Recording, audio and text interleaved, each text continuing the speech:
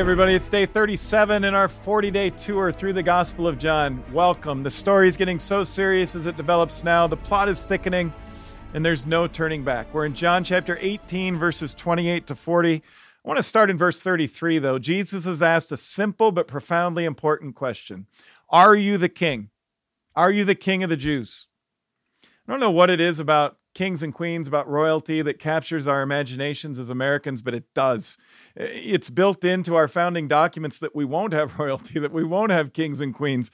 Maybe that's why we're so enamored by the drama surrounding royal families. I mean, even Oprah's involved now, and social debates rage, and we pick sides over the Queen Elizabeth family, royal family controversy.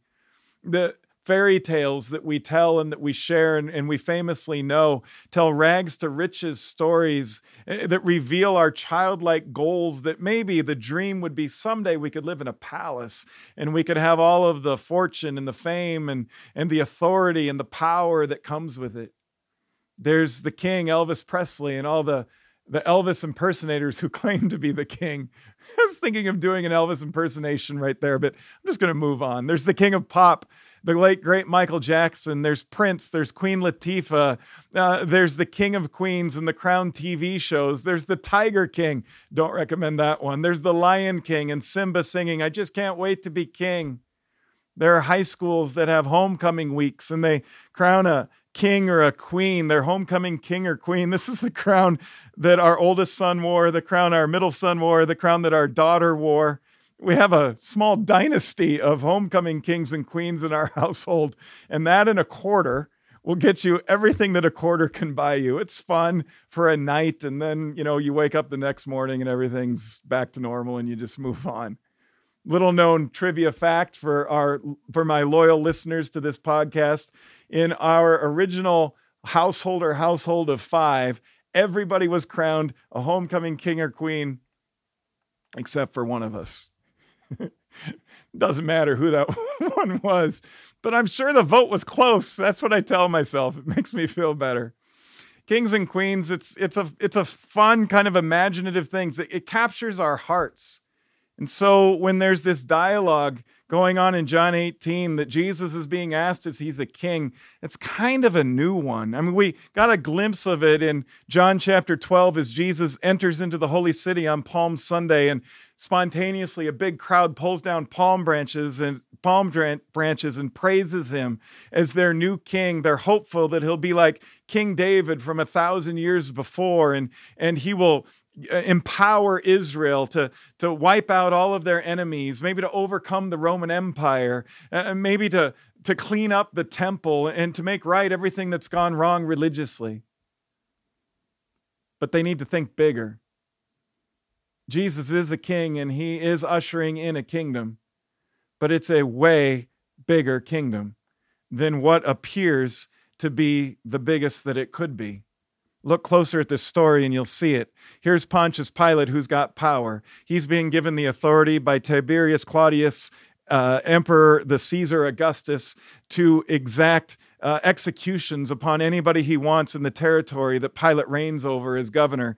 But Pilate ultimately doesn't have any power that isn't given to him by the emperor, by Caesar. Same thing with King Herod. It's probably worth noting that King Herod is really only an honorary king. He's not really a king. He's a tetrarch. And any power he has comes from the only one who really is the king in the Roman Empire, the Caesar. In fact, Caesar Augustus is deemed divine by many and considered a god, and those who had a contrary opinion, it would be wise that they best keep it to themselves or they could be executed. That's power. But power has been given from this emperor, this Caesar Augustus, to Pilate so that Pilate can say thumbs up or thumbs down on Jesus' life. He can say either you're set free or you're nailed to a cross.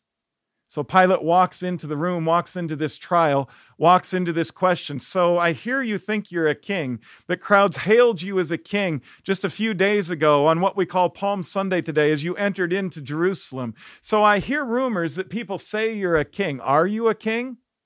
Jesus' response is brilliant.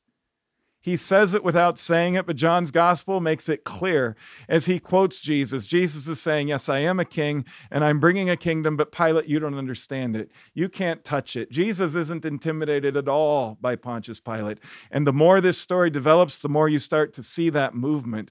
By the end, in tomorrow's episode, as we move into John 19, Pontius Pilate is going to go from indifferent, wanting nothing to do with Jesus, having pity on Jesus, to being intimidated and in great fear that something is happening that's way bigger than him here. And he's absolutely right.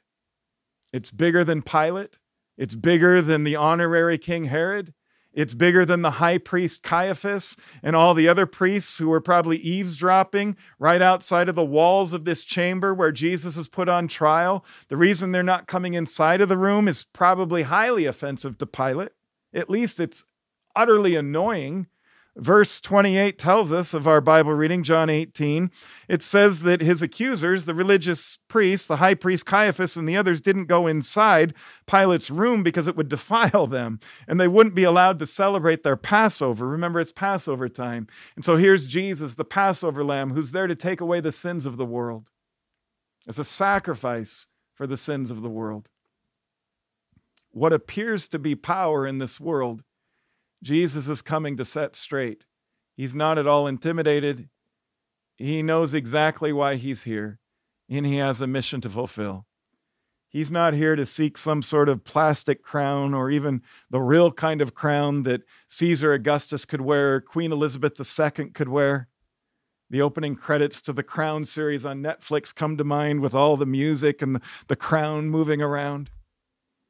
Here's the crown that Jesus wears. You've got to be careful how you hold this. And he wears it willingly out of love for you and for me and for this world in all times and in all places. He wears this crown as our Passover lamb. He wears this crown and he goes to his throne, the cross, because he's a different kind of king and he's ushering in a different kind of kingdom. Thy kingdom come. Do you know the power of that prayer that we pray over and over again in the Lord's Prayer? We're praying, thy kingdom come on earth as it is in heaven. The kingdom of this world has become the kingdom of our God. The lyrics of the famous Hallelujah chorus. But those are a quote of Revelation 15:11. The kingdom of this world has become the kingdom of our God, and he shall reign forever and ever. Hallelujah. The kingdom of our God and of his King, the King of all kings. He shall reign forever and ever, on earth as it is in heaven. Jesus knows exactly the kind of king he is. So the irony of the sign that they'll nail to his cross, the King of the Jews, well, he is, but he's not just the King of the Jews. He is the king, if we're faithful, if we're wise enough to see it, he's the king of you and me too. Oh, it's tempting. It's tempting for Caiaphas, the highest religious leader in the world in Jesus' day. It's tempting for the worldly governing powers of Pilate, of King Herod, of the Caesar, of anybody else who's given any kind of power. Any of us who've given any kind of worldly power. It's tempting to think that's the ultimate thing. It couldn't get any bigger than that. And if we aren't careful, we let religion become about that too. We let our spiritual journeys become about that. But when good religion gets hijacked by worldly kingdom thinking, it immediately becomes bad religion. People might skeptically say, can there even really be any such thing as good religion? Oh, there absolutely is. Good religion is love, not hate. Good religion is serving others rather than trying to consume things from others. Good religion is asking the question first, what's in this for you instead of what's in this for me? Good religion is mercy and forgiveness and grace for others instead of, if you do me wrong, I'm going to seek to destroy you and dismiss you and get you removed and canceled.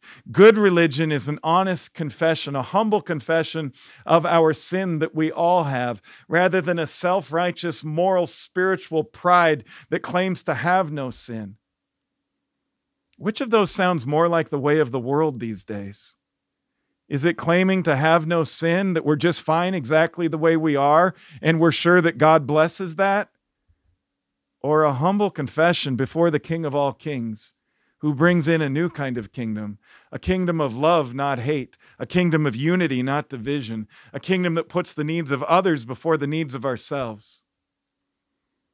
When we let this king and his kingdom become the thing that we pledge our highest allegiance to, it starts to set us free. It is the truth that sets us free.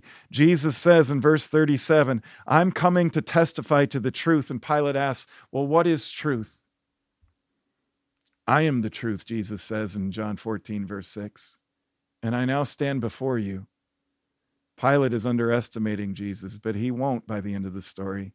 He sees him as a pitiful man, broken from the wrong side of the tracks, from Galilee, not even a native of the holy city of Jerusalem, no power. The crowds that were following him have now abandoned him, and they're starting to turn against him. They want Pilate to release Barabbas instead of Jesus.